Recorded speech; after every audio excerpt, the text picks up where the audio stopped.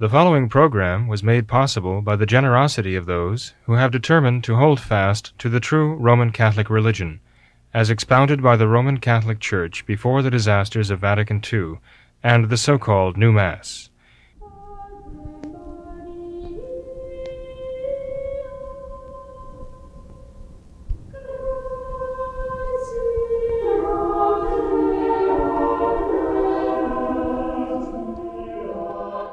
Hello and welcome to What Catholics Believe. I'm your host, Thomas Nagley, and with me tonight is Father William Jenkins. He's a member of the Society of St. Pius V. He's also the pastor of Immaculate Conception Church right here in Norwood, Ohio. Hello, Father. How are you? Very fine, Tom. Thank you. Good. Yourself? Good. Well, Father, thanks for being here tonight. You're very welcome. It's good to be here. Yeah, thank you. Well, Father, I thought that we could get into some emails tonight. It's been a while since we have addressed some of the emails in our inbox. Before we start, though, Tom, I'd like to ask everyone's prayers. Sure. I'd like to ask everyone's prayers for Gerard Kennedy, a dear friend for a long, long time, a very staunch traditional Catholic, and a real Catholic gentleman. He died in an accident just earlier today. So please keep him in your prayers, and also continue your prayers for his family also. Mm-hmm. I very much appreciate that. Definitely. In fact, perhaps we could pause and offer a prayer right now. Sure. We could join us. In the name of the Father, and of the Son, and of the Holy Ghost. Amen. Eternal rest grant unto him, O Lord, and let perpetual light shine upon him. May he rest in peace. Amen. May his soul and the souls of all the faithful departed through the mercy of God rest in peace. Amen. In the name of the Father, and of the Son, and of the Holy Ghost. Amen. Thank you, Father. Well, thank you. Well, Father, let's begin with this question here concerning the Glory Be to the Father prayer. So this viewer wrote in and said that they have been wondering for ages what exactly we are saying when we pray the Glory Be. So they kind of break it down line by line. And the first question here is concerning the line, as it was in the beginning. So they ask, are we asking here that God, the Holy Trinity, be glorified by us, his creatures, as he was by himself in the beginning, from the beginning? So that is the first question, Father, as it was in the beginning. Could you give us a little background on that? Well, we have to remember that the prayers actually were originally in Latin, okay? And in principio was in the beginning, right? And that refers most likely to the book of Genesis, when God created the heaven and the earth. It begins, in principio erat verbum. Right? Well, that's what we read for the proemium of the Gospel of St. John. But we also read in the book of Genesis about God creating in the beginning. And so we rather have to understand by that from the beginning of creation, mankind, starting with Adam, joined by Eve, right, were created in grace, and they were obedient to God until the first sin. And what we're praying for in the Glory Be to the Father is that order that God originally created with Adam and Eve, the first two human beings, created in the perfection of nature, and also with the great gift of sanctifying grace, that order return, be restored to the world, in which all mankind now will finally realize God's plan when he first created the human race, that they would be obedient to God, subject to his will, and therefore following the order that God himself had established, an order that sin had attacked. So we're actually praying that God's will be done, the will of God be realized, that was expressed in creating mankind from the very beginning, in principio. So that's how I understand it, and I think you'll find fathers of the Church understand it that way too. Okay. And so they ask, Father, why do we say, quote, the beginning, as there was no beginning with God? So are we referencing the beginning of time and not actually the beginning of God? Because God had no beginning, and we even say in the prayer, is now and ever shall be. So we're referencing the beginning of time rather than the beginning of God. Right. Well, when we pray the beginning of St. John's Gospel, as we pray at the last Gospel of the Mass, we're referring to the Word of God existing from all eternity with the Father and the Holy Ghost. So we're praying as the circumstances in eternity. And if we were referring to that in the beginning, but there was no beginning of eternity, that's very antithetical to the whole idea of eternity, because eternity is existence without beginning, without end. So we're saying in St. John's Gospel that the uncreated creator, right, the Father, always was also a Trinity with the Son and the Holy Ghost. There always were three persons in one God in eternity, right? No beginning, no end. Always God was three persons, Father, Son, and Holy Ghost. And so we have to understand when we pray these words in the last Gospel of the Mass, we are not saying that there was a beginning of God or a beginning of eternity or a beginning when the Son of God came to be from the Father, in the sense that we talk about a beginning in time, such that before that moment there was nothing, right? Or the Son of God was not the Son of God. We can't understand it that way at all. We have to understand we're talking about in eternity, there was no beginning. So if our dear writer is saying that, is asking rather, if we're talking to the time even before there was time, if you might put it that way, if we're talking about eternity, does it refer to God's glorification of himself and self-knowledge and self-love of the will of God, as it was always, even outside the creation of this world? One could argue that point. But rather, I think the point is that we're talking about the in principio in the sense of the book of Genesis. Okay. That when God created mankind, at the very beginning of creation, there was complete obedience to the will of God, and all creatures embraced the order that God had created. That is what we're actually what we really want to reestablish. Our Lord actually came to this earth, the Son of God became man, to reestablish that order in the human soul.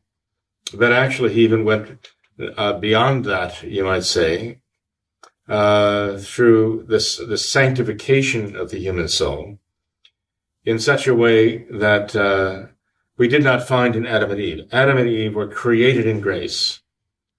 But now we are born in sin, and we have to cooperate with the actual grace of God to fulfill his holy will, to be justified from our sins, and then sanctified by the grace that we call sanctifying grace. So Adam and Eve did not have to cooperate with the grace of God to be in God's grace when he created them. He simply created them that way. They would have had to have cooperated with the grace of God to remain in the state of grace. But you and I come into existence in the state of sin and as an enemy of God, with a sentence of condemnation already leveled against us. And again, by the grace of God, we can escape from that through our Lord Jesus Christ, his merits, and his power to justify from sin and sanctify the soul. So now, for us to gain the state of grace requires our cooperation, as Adam and Eve did not have to when they were created. You and I have to cooperate with the grace of God to be restored, as it were, to have that humanity of ours restored to God's grace. And, as St. Augustine refers to it, oh, happy fault, he says, oh, felix culpa, oh, happy fault that through this we've seen the magnificence of the love of God for us, and we've also been given to appreciate God's goodness, His beauty, and hopefully, inspired by that knowledge, we can accept the grace to love Him in return, with all of our heart and soul. And so, this, our fault has brought to us a Redeemer who has revealed to us the Father, as our Lord said to Philip, Philip, have you not known me? Those who have seen me have seen the Father. And He is the perfect Son, the image of the Father, right? And so, in the coming of the Son of God here on earth, we've actually had God Himself walking the earth, speaking to us with a human tongue, healing us with a human touch. And we've seen the magnificence of God through the very humanity of our Lord Jesus Christ. So St. Augustine talks about that. The fact that is what brought God to earth, so close to us, our sin, could make it indeed a blessed fault if we reject it, cooperate with the grace of God, are justified from sin, sanctified. So, in a sense, we've even gone beyond where God started with us. In that sense, that we can turn to God now and actually cooperate in His work of our own justification and in the work of our own sanctification. Father, we also pray in this prayer that God be glorified as He is now. What exactly do we mean by that? How is God glorified now? Is He glorified by us, by men? Is He glorified by Himself in the Blessed Trinity? How is God glorified as He is now? By the saints in heaven. Okay. Sicut erat in principio, et nunc, et semper. Right? As it was in the beginning, is now, that God is glorified now. He is glorified by His angels and saints in heaven. Is that not what we pray? When we pray the Our Father, Thy will be done on earth as it is in heaven. Essentially, we're looking to find that same glorification of God by the absolute embracing of the will of God and the order that God established. What is sin? Sin is disorder. It is a breaking of the order, a rejection of the order that God established when He created us. That's what sin is. And that disorder is in the human will. The human will is love, meant for love. And when we love an inferior good more than the higher good, in the case of sin, when we love an inferior created good more than the uncreated goodness itself, Almighty God, that is like the ultimate disorder. The ultimate insult to God, sin. And what we're asking God to do is restore the order in our own souls by, again, justifying us and sanctifying us. And that has been completed not only in myriads of angels in heaven, but they were not justified, don't get me wrong. Our Lord did not die for them because they could not be justified, because they could not repent. That's the very nature of an angel. When he makes a decision, it's final, right? But you and I, because of the imbecility of our nature, right, we are capable of making mistakes, admitting it, repenting of it, and changing our minds. So we can repent, so we can be redeemed, and this is what our Lord has done for us. So many souls have done so and joined the angels who made the right decision in the first place to be obedient to God. And now we have this grand church triumphant in heaven, glorifying God even now. And that's what we pray when we say the prayer, the glory be to the Father. And Father, we end that prayer with the line, world without end. Amen. What exactly do we mean when we pray world without end? Well, again, it's a kind of an idiomatic translation, right? Per omnia saecula saeculorum. Some translated this through ages of ages, which is another way of saying for eternity. the translation of world without, well, the saeculum kind of applies to this world, okay, the temporal world, the created world. And it's an idiomatic expression, but again, the sense of it really is not world without end, meaning this world, but refers to, again, eternity. Now, you are not eternal, and I am not eternal. And even when we say, we use the expression that God will give us eternal life, we have to be careful about that expression, because, again, eternity means without beginning and without end, okay? Now, in that sense, we can't have eternal life because we have a beginning, right? We were conceived one day, came into existence, God created our souls. We had a beginning. In eternal life, as we call it, there'll be a beginning to that too, right? When God welcomes us into heaven, our Lord says, "Come ye blessed of my Father, and take possession of the kingdom." There will be a beginning of the beatific vision for us, okay? So in that sense, we cannot refer to this really as being eternal. We refer to it as being everlasting, because there's no end to it, right? And that's what the per omnia saecula saeculorum actually conveys.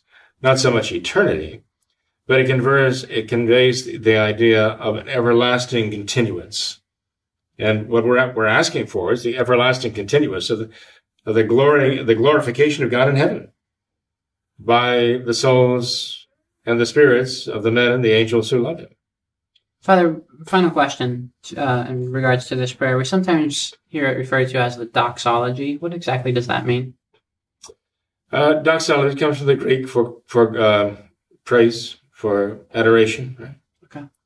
And to speak the praise and the glory of God. Okay.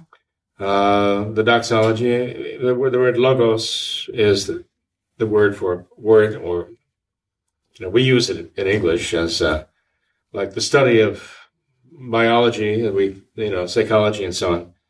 So here we're referring to the kind of a hymn that glorifies Almighty God, singing God's praises, as it were. Okay.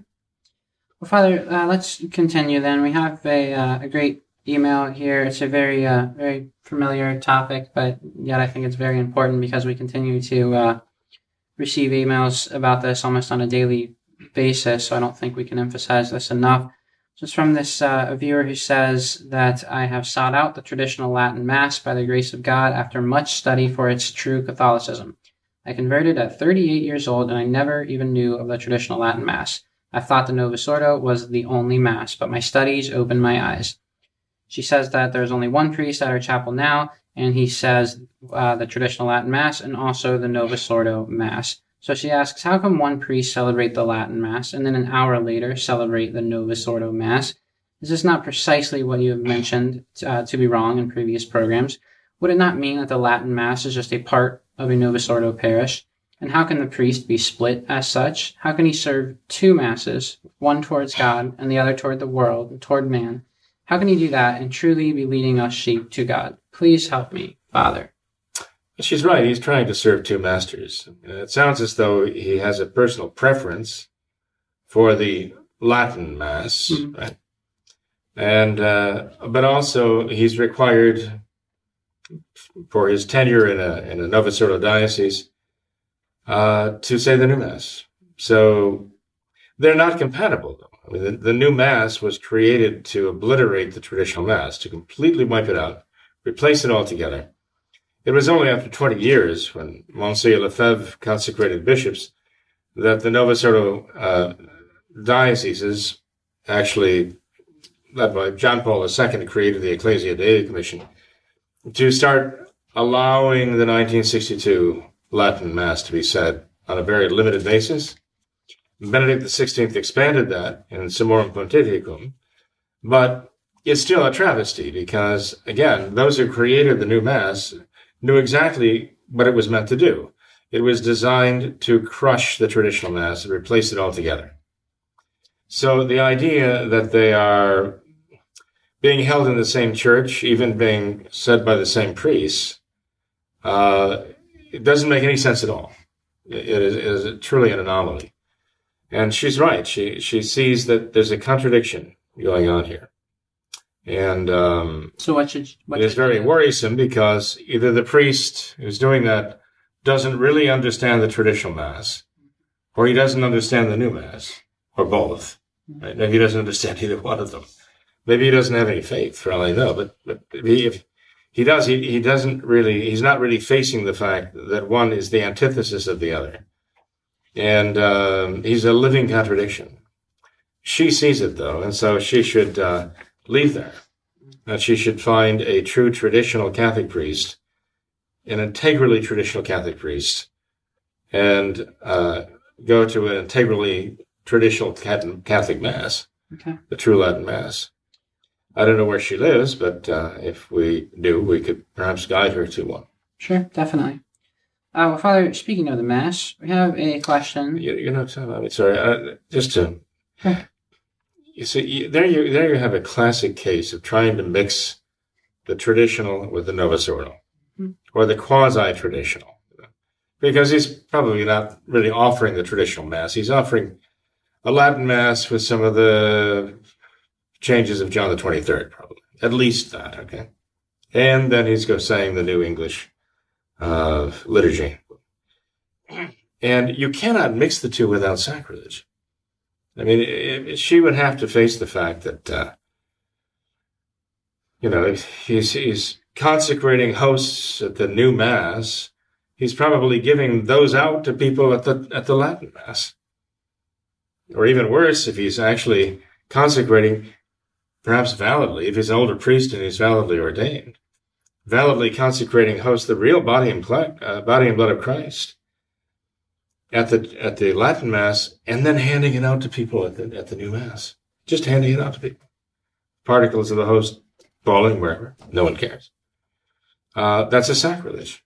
You cannot mix the traditional with the new order without sacrilege. Inevitably, there will be sacrilege involved. So again, all the more reason why she should not be there. Right. Well, Father, we have a question here from a viewer who asks, is praying the rosary during Mass traditionally acceptable? It says the Mass is the highest form of worship, and we should focus on what is going on at the altar, or at least that is what I was taught. So, Father, could you please explain, is it acceptable to pray the rosary during Mass? Well, Pope Pius XII said that it was acceptable to assist at Mass by, primarily, following the prayers of the Mass in the Missal. But also, secondly, by praying the rosary, or alternatively, meditating on the Passion of our Lord Jesus Christ. He said one could worthily attend the Mass in any of those three ways, right? I mean, personally, I gather from what Pope Pius XII said that the preferred way, the way the Church really wants her faithful to attend Mass, is to follow the prayers of the Mass and to use the Missal to do so. But it doesn't mean that it's sinful or somehow irreverent or unworthy to attend the Mass by praying the Rosary or by meditating on the Passion of our Lord Jesus Christ. I would say there are inherent problems with that, though, in the sense that if one is praying the Rosary during Mass, one could pray 5 decades or 15 decades of the Rosary. 5 decades of the Rosary would take about 15 minutes, perhaps, at most 20 minutes, and that leaves, what does one do then? Well, one could, I guess, spend the rest of the time meditating on the Passion of Christ. But whether one could remain in meditation on the Passion of Christ for the entire 40 minutes, 45 minutes, hour, maybe hour and 15, 20 minutes, hour and a half, required for a Sunday Mass, I don't know. That seems to be expecting a little much of most people. So again, it would seem to me that saying that people can pray the Rosary during Mass and meditating on the Passion of Christ during Mass inevitably is going to leave a great deal of the time of the Mass somewhat unaccounted for in their prayers. What do they do? Spiritual reading during that time? I don't think Pius XII mentioned that as an option. So it just seems as though, other than using the missal and actually following the prayers of the Mass, it's sort of like a patchwork, or what should I say, trying to fill in the time with something pious, you know. Mm-hmm. So I don't mean to disparage Pope Pius XII's judgment in this matter. And there might have been other popes too, Pius XI and so on, who said it was perfectly acceptable to pray the rosary during the Mass as well. Okay. But still, I think it all comes back to the fact that as Catholic adults, we should be able to follow the prayers of the Mass and find the nourishment for our souls that we need in the prayers of the Mass. The Church has provided us those prayers to express what our faith should be there at the altar, as it would be on Calvary. And I'm sure that's the Church's first choice. Mm-hmm. They can put it that way. But, Father, there are certainly times when it's not possible for someone to always follow all of the prayers that are being prayed during the Mass. For example, a parent with a small child, or even the servers of the Mass are not able to always follow all of the prayers of the Mass.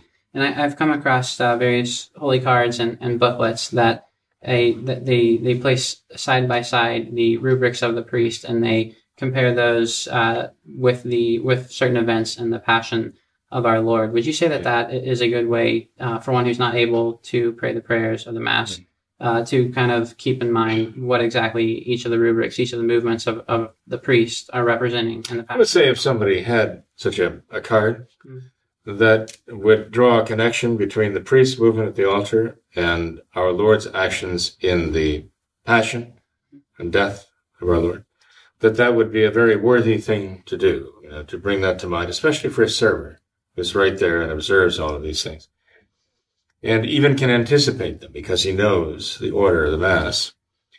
But even at that, Tom, I mean, you have servers who are serving the Mass, and of all the people in the Church, they may understand the least of what is actually being said.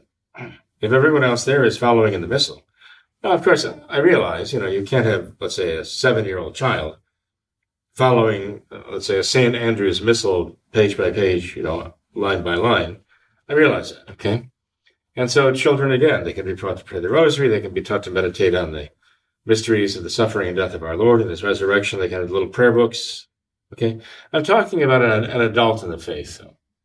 When I'm speaking about adults in the faith, I'm talking about by the time they get into the upper years of high school, they should really be able to handle the Missal, to use it, and to follow it.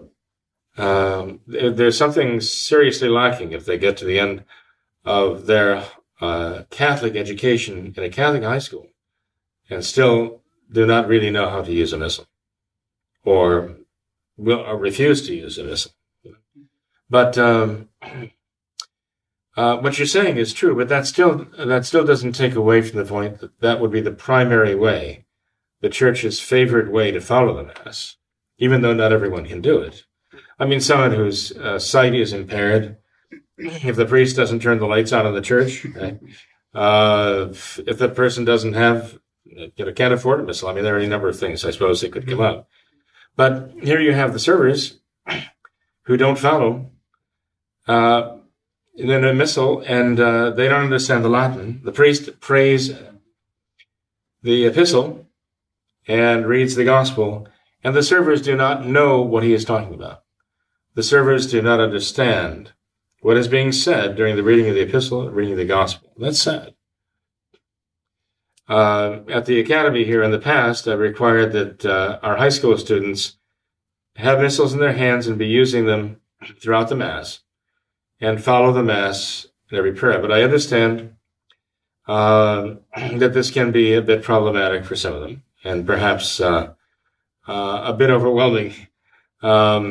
But I've told them that I want them to, at the very least, follow in their missals the reading of the epistle, the reading of the gospel, so they know each day's Mass, what is said, and to follow the prayers of the canon of the Mass every day. And I want them to memorize them in the course of the year. Memorize the prayers of the canon of the Mass. Mm-hmm. If my memory serves me correctly, there are, I think, 18 periods, so basically 18 sentences that comprise the canon of the Mass. And the epistle, it might take a minute or two to read in Latin. The gospel, the same, sometimes less, sometimes more, especially during Lent. The canon of the Mass, generally about between 5 and 6 minutes. That's all. Between 5 and 6 minutes to pray the canon of the Mass with the consecration. And it seems to me that this is one of those things that every Catholic student should know by heart by the time he graduates from high school, senior year. Mm-hmm. And attending Mass every day, virtually every day, at least the school days and on Sundays. There's no reason why everyone couldn't know the prayers of the canon of the Mass in English, and for that matter, in Latin. But I'm just asking for the English right now. Mm-hmm. In short order, if they were really paying attention. I was gratified this past year. I told the students I'd give them extra credit for memorizing the last Gospel of the Mass, the beginning, the proemium of St. John's Gospel. And I was surprised to find that there were students who already had memorized it, without it even being assigned. And I asked them, well, how do you know it by heart? And they said, well, we pay attention during the Mass, and we read along, for the last Gospel of the Mass, and so we find that we just know it by heart. They weren't making a conscious effort to remember it, memorize it, but it became part of it. They'll never forget that. That's great. Father, as far as anyone who struggles with following a missal, or perhaps, like you said, someone who can't afford one, or whatever it may be, we do post on our website the readings of each daily Mass for every day. So perhaps for those who can't afford a missal, or for someone who isn't familiar with exactly how the missal works and struggles to find the readings of the Mass of each day, we do have each of those readings posted on the website every day. Tom, thank you for providing that. Oh, no problem. That's a great service.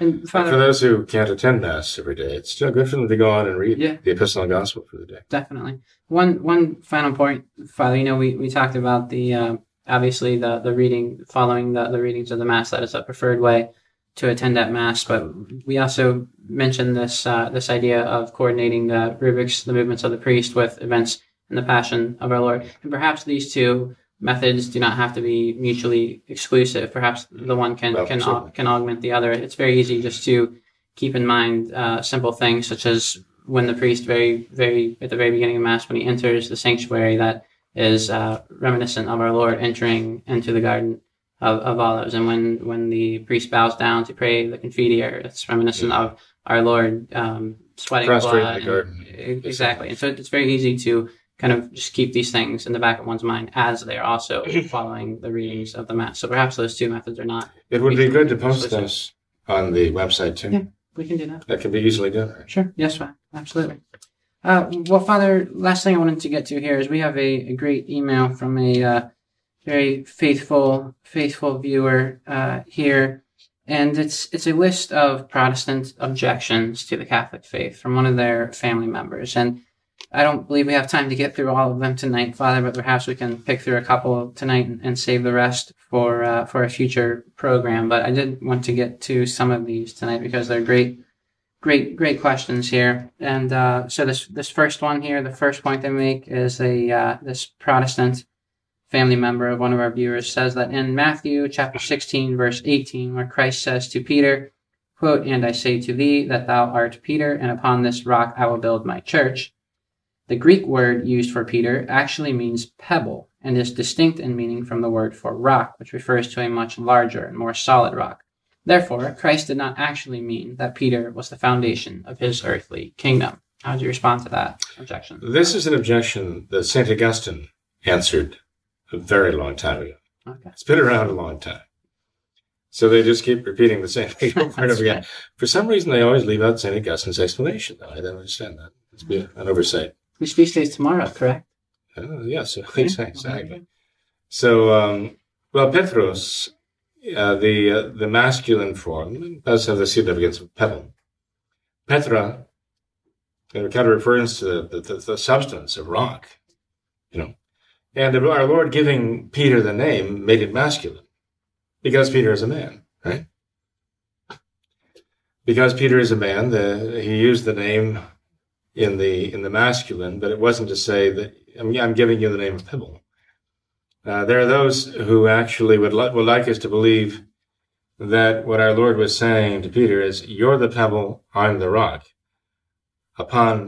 You are Peter, and upon this rock, myself, I will build my church. As if our Lord is saying the exact opposite of what as Catholics understand. Saying, no, I'm going to build a rock, this church on myself. I am the rock. You're just a pebble. That's how they like to interpret that. And St. Augustine answered very long ago, look, we all know that Christ made Peter his vicar on earth. I mean, he just says, we all know this. All Christians know that. That's what he says. He says, we all accept that. So this objection doesn't really amount to anything anyway, because all Christians know that Christ made Peter his vicar on earth. But the reason why that word Petros is in the masculine is very obvious, because it was given as a masculine name to a masculine person, right? But this is a prime example of taking out of context something. If you read this entire thing in context about our Lord praising Peter because flesh and blood had not revealed to Peter that Jesus is the Son of the living God, but the Father in heaven had revealed that to Peter, right? I mean, the other apostles were saying, well, he's, Elias, he's a prophet. Peter was the one who said, Simon Peter said, thou art the Christ, the Son of the living God. And our Lord said to him, my Father in heaven hath revealed this to thee. And that was a kind of a statement of a position that Peter was going to have to, that he was actually not just speculating, he was taught by God the answer to the question, right? And it was an act of faith, certainly. So right from the very beginning there, we see something very different about this, that Peter is in a very special position here. There's no doubt about it. He's put in a unique position. And when in the gospel new names are given, those names have great significance, especially when our Lord is the one assigning the names. So our Lord said, thou art Peter, Petros, and upon this rock, Petra, I will build my church. But the idea of our Lord saying, you're Peter, and upon this rock myself, I will build my church. That, again, if you think about that, that doesn't make sense. It doesn't make sense that our Lord is saying, I will build a church upon myself. And I'm not going to build my church on you. I'm building it on me. Well, what does that have to do with anything that went before? Or anything that comes afterwards? It's totally gratuitous.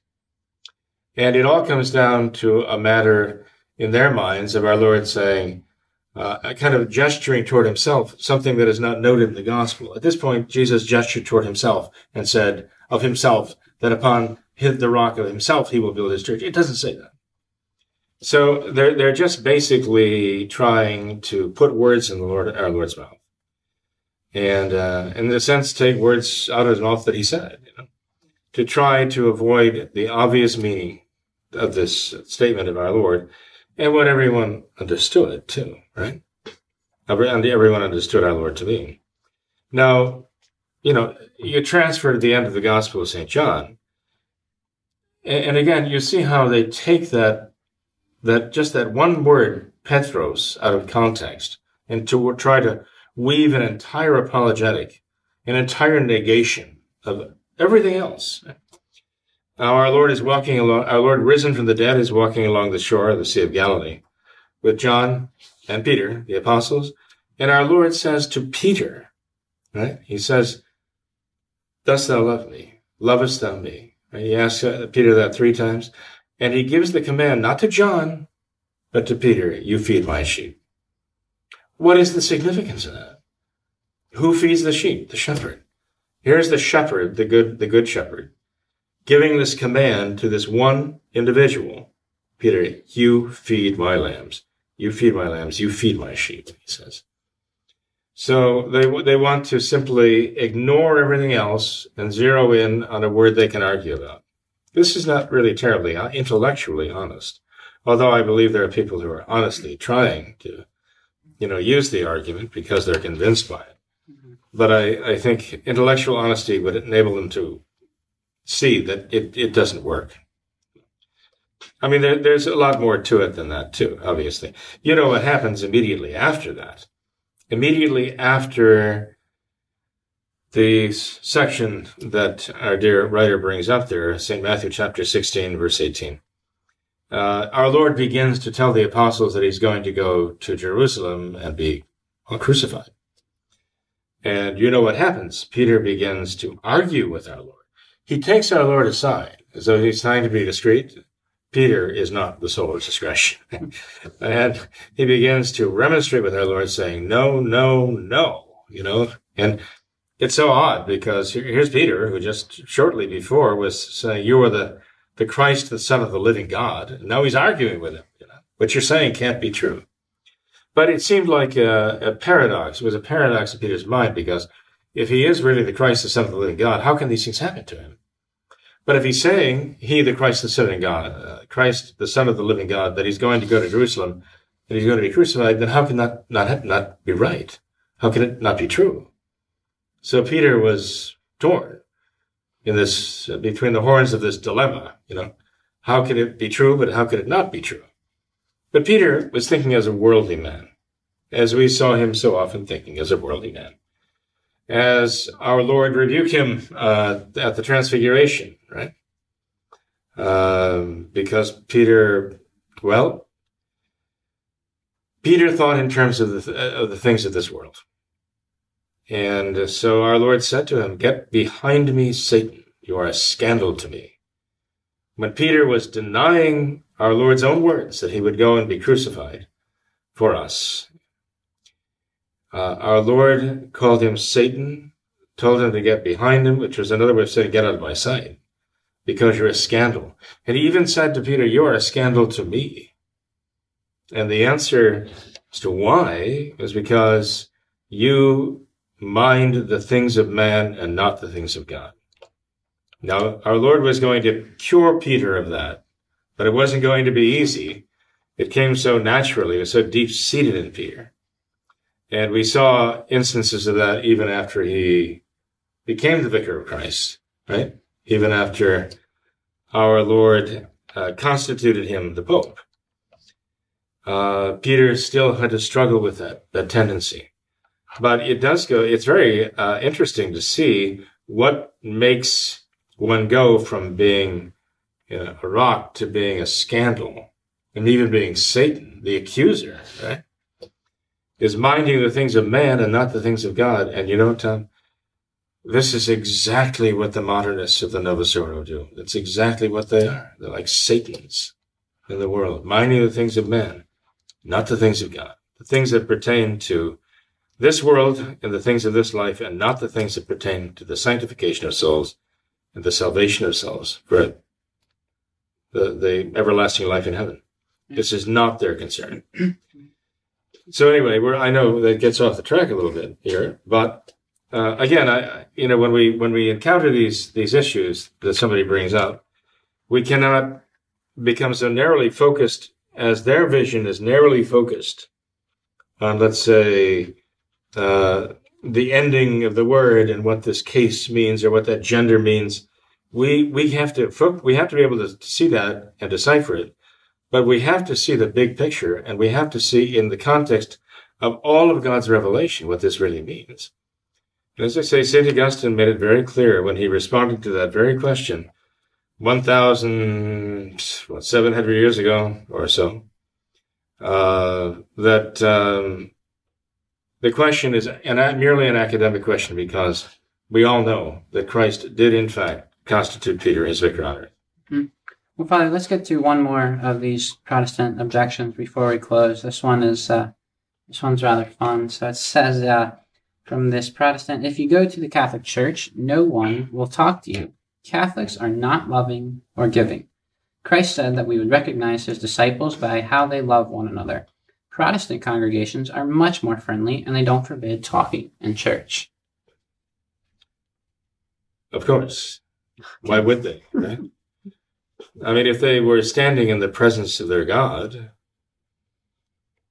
I'd like to think they'd have the sense and the decency to be attentive to God in his presence there. But Catholics believe in the real presence of our Lord Jesus Christ, the Son of God made man, in their churches. They believe that he is personally present there as God and man, as their Redeemer. And that is where their attention is directed. So Catholics who are actual, really Catholics and have that divine presence and really believe it, that they show that in the way they conduct themselves. It would be much easier for them to say, let's go to the church and have a party. But they go to the church to worship God and not to basically chew the fat and just kind of interact with their fellow people. They can do that in the auditorium. They can do that in the church hall. They can do that in the street corner. They can do it in the dance hall. They can do it in the tavern. They can do it anywhere else. But when they go to church, when Catholics go to church, they go to worship. And they don't just worship by singing songs and dancing or whatever else, or listening to somebody preach madly away for, an hour or so, unless you happen to know a priest who gives long sermons.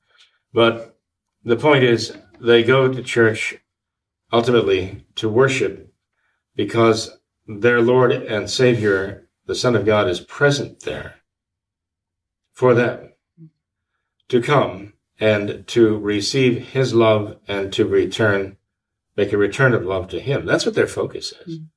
Father, how well does this Protestant idea of congregations and brotherhood and all of that, how well does that coincide with what you see in the modernist churches, where the pastors or ministers there often come out and tell all of their faithful to shake hands with one another before we get started and get to know your neighbor next to you and chat it up? Well, I think it's just an illustration of what the Pew Research has found recently, that a third of the modern Catholics and the modernist Catholics, only a third of them believe in the real presence.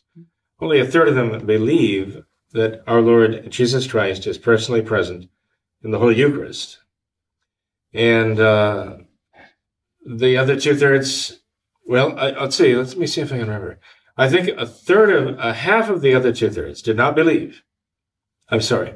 The other two-thirds did not believe in the real presence, that the Holy Eucharist really is the body and blood, soul and divinity of our Lord Jesus Christ. He's personally present there. They did not believe that. Half of those who do not believe know that it's the church teaching that he is there, but they don't believe the church teaching. And the other half believe the church does not teach that. They believe that the church teaches that it's purely symbolic, just a piece of bread, that we are assigning some kind of symbolic value that it represents the body of Christ. Okay, so you basically have a third, and a third, roughly. Okay, a third who believe it is the church teaching that Jesus really is present in the Blessed Sacrament, and they believe it's true. A third who believe the church teaches that Jesus Christ is personally present in the Blessed Sacrament, and they don't believe it's true. And a third who believes the church doesn't even teach that, so they don't believe it. Okay. And so what do you expect would be the consequence when you walk into a Novus Ordo church? Whatever entertains you. You go there to be entertained. It's party time. Like Francis. Francis wants the liturgy to be a party. He wants people to be entertained. He wants them to have a good time. That's what it's really all about. See? And so, you'd go there and you'd do what some people enjoy, just standing around and talking and, kind of meeting friends and experiencing community and sharing fellowship, or is it the other way around? Sharing community and experiencing fellowship. I don't know. But there's nothing wrong with experiencing community and sharing fellowship. But that's not why you go to church. You go to church to worship God. That's what Catholics believe, right? And that's why they conduct themselves the way they do in their churches. Because they believe that the very presence of our Lord in the Blessed Sacrament is to be adored as the very presence of God himself. And in the Mass, when the body and blood of Christ are placed side by side on the altar, they are actually at Calvary. And they conduct themselves as any believing and loving person would at Calvary. Their attention is focused on that divine presence there, as it would be on Calvary. And they're not chumming around and rooting around their McDonald's bag to see what happened to the rest of the fries. They're not doing that, of course, because they have a sense of the majesty and the greatness of God. They're there to worship him. Mm-hmm. How do they worship him? By their faith, by their hope, by their love. Like an act of love. Mm-hmm. See, they go there not with the idea that they're going to get something. They're not saying, okay, well, I go to church because I get something out of it. If I didn't get something out of it, therefore I wouldn't go. But they go to church to give. Their purpose is to go to church to give God what they owe him. Their faith, their hope, their charity, their love. So this is the way they go to render that service to God, by giving him what they owe him. That is their very minds and their hearts, right, that he created. Now, with regard to the what you see going on in the Novus Ordo Church again, you see not only in the Novus Ordo churches, but you see many of the Protestant churches now. They're becoming basically play centers. One of the great, I forget where it is now, one of the great cathedrals in Britain has just set up some kind of a circus ride or a carnival ride in the church itself, because the numbers are dwindling. So that's what they're going to do. So they're going to basically turn it into a circus. And that's what unfortunately happens in many of these churches now. They become kind of circus. And you went to the circus in the old days. Okay, Barnum and Bailey is more or less closing down. They've done away with elephants because of PETA and all the rest. And the circus is kind of on the wane right now. But the circus is actually being transferred into the modern churches, where they're going to have arcade games, and they may even have the freak shows. Remember they used to have that line, not that I spent a lot of time in the circus or not, but where you'd have the bearded lady. Well, now you got the bearded lady. Now you got the trans, And, the doors are wide open, and you can go in, you can see anything and everything, things that you would never believe possible. You can see going on in the churches now, because they have just thrown open their doors to become the circus. And, recently I was talking to a young man who goes to a conservative Novus Ordo priest. And his whole family goes to this conservative Novus Ordo priest. And this young man is trying to make a difficult decision. He's interested in a young lady who's a traditional Catholic. And so he's trying to find his way with regard to what I would call a conservative Novus Ordo liturgy on the one hand, or the traditional Catholic Mass on the other, and not just the Mass, the whole way of life, And he's trying to find out, for his conscience's sake, what's possible for him. So he came and we talked for about an hour and a half, and I showed him the video that is available of Francis's Pinocchio puppet mass. And you know the one. You've seen it, right? The stadium down in Rio, I guess it was Buenos Aires, right? Where Francis is conducting on this big stage with, I guess, other Novus Ordo bishops and other cantors and readers and all the rest. And a stadium with a bunch of kids and their parents. And on the right in front of the table there, gigantic puppets and all kinds of things swaying back and forth. Pinocchio is one of them, of course. And I showed this to him to make him get the point across to him that they're not done with the liturgy. They're actually still working to change it more and more and more. And what this says about the very concept of the Mass in the mind of Francis, their supreme pontiff. What does he see the Mass as being? So his answer was rather interesting. He watched that. I can see he didn't approve of it exactly. But nonetheless, he wanted to justify it. And this is what he said. Well, aren't puppets part of the South American culture? And what he was referring to here was the Novus Ordo principle of enculturation of the liturgy. Now, the same principle, by the way, that Francis is using with this Synod on the Amazon to bring pagan rituals into their Mass, the so-called Mass. Enculturation. That's a principle that is being inculcated in the minds of the young people today. And they don't question it. Now, if I were to ask that young man, and I didn't at the time because we got off the track, but if I were to ask him, well, name some things that are part of American culture, he might have said, well, let's see, maybe Fritos corn chips, maybe Coca-Cola, I mean, these are kind of iconic American things, right? So I would have just asked him if we had gotten to that point. Okay, so suppose he wanted to use that principle of enculturation, which you have proposed as some sort of a, maybe not justification, but at least it's not that bad, okay, that they have these puppets down there because it's part of South American culture. Suppose you acknowledging that Coca-Cola and Oreos cookies are something that are just a part of American way of life. So that's American culture. They belong on the table during your liturgy, right? So if you walked in and your Father McGillicuddy were there, and he had Coca-Cola, it was pouring into the cup, not the chalice, and the Oreos, you'd say, well, that's just enculturation. Would that justify it? I'm sure he would say, oh, absolutely not. That'd be ridiculous. I wouldn't stay for a moment at that. But for some reason, the idea, when you look at its abstract principle of enculturation, it has had its effect on them.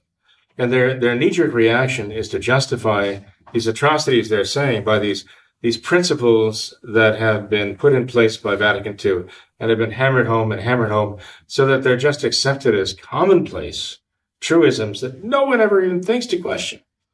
And yet they're pernicious, they're anti-Catholic, they're sacrilegious, blasphemous, and this is what they get. This is what they get when they put these principles into effect. The next step, as Francis wants to bring out of this Amazon Synod, incorporating pagan rituals and the theology and the spirituality of the indigenous tribesmen of the Amazon, wants to incorporate that in their liturgy. It's simply a matter of enculturation. Somehow we have to re-educate people as Catholics because for someone to convert from the Novus Ordo to Catholicism, somebody who has accepted those principles, they really do have to, you have to start on that level with them and let them see, enable them to see that the principles that they've just accepted and swallowed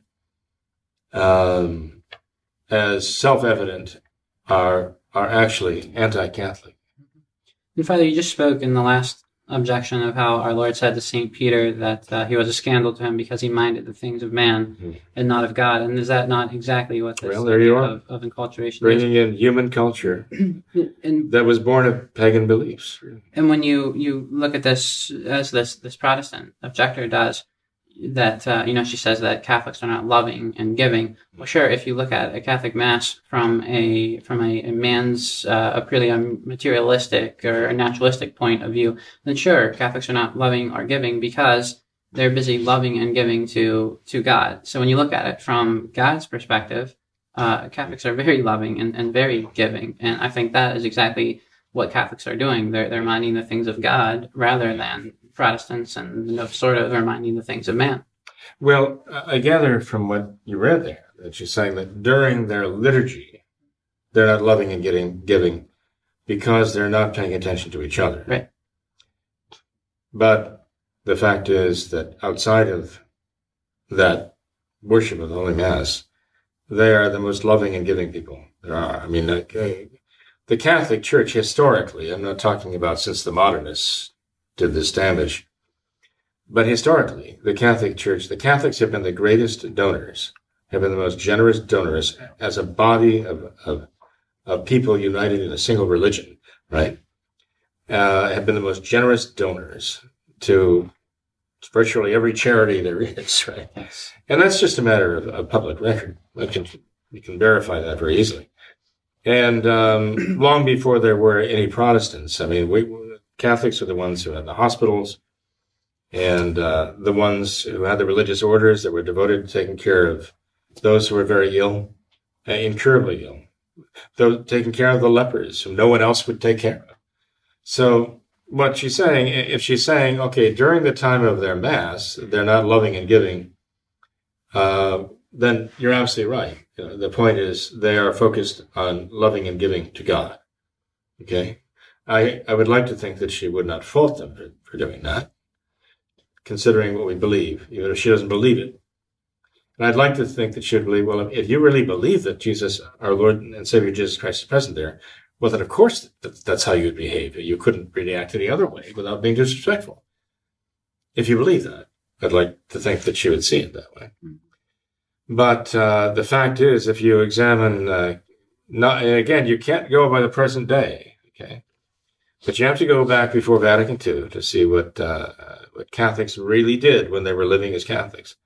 And there was an enormous amount of charity and an enormous amount of love there. Right. And love for their fellow men, right? Love for their neighbor. And a lot of sacrifice for them, too.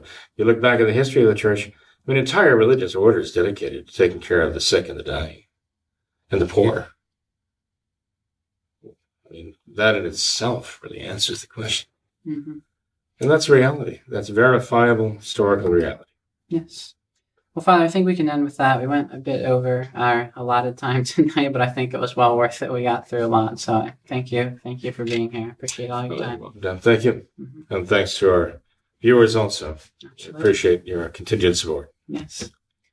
Thanks to all of our viewers for watching this episode of What Catholics Believe. Until next time, we ask that you all remember the words of Our Lady at Fatima, to consecrate yourselves and your families to the Immaculate Heart of Mary, and also to pray and do penance. Thank you, and God bless you.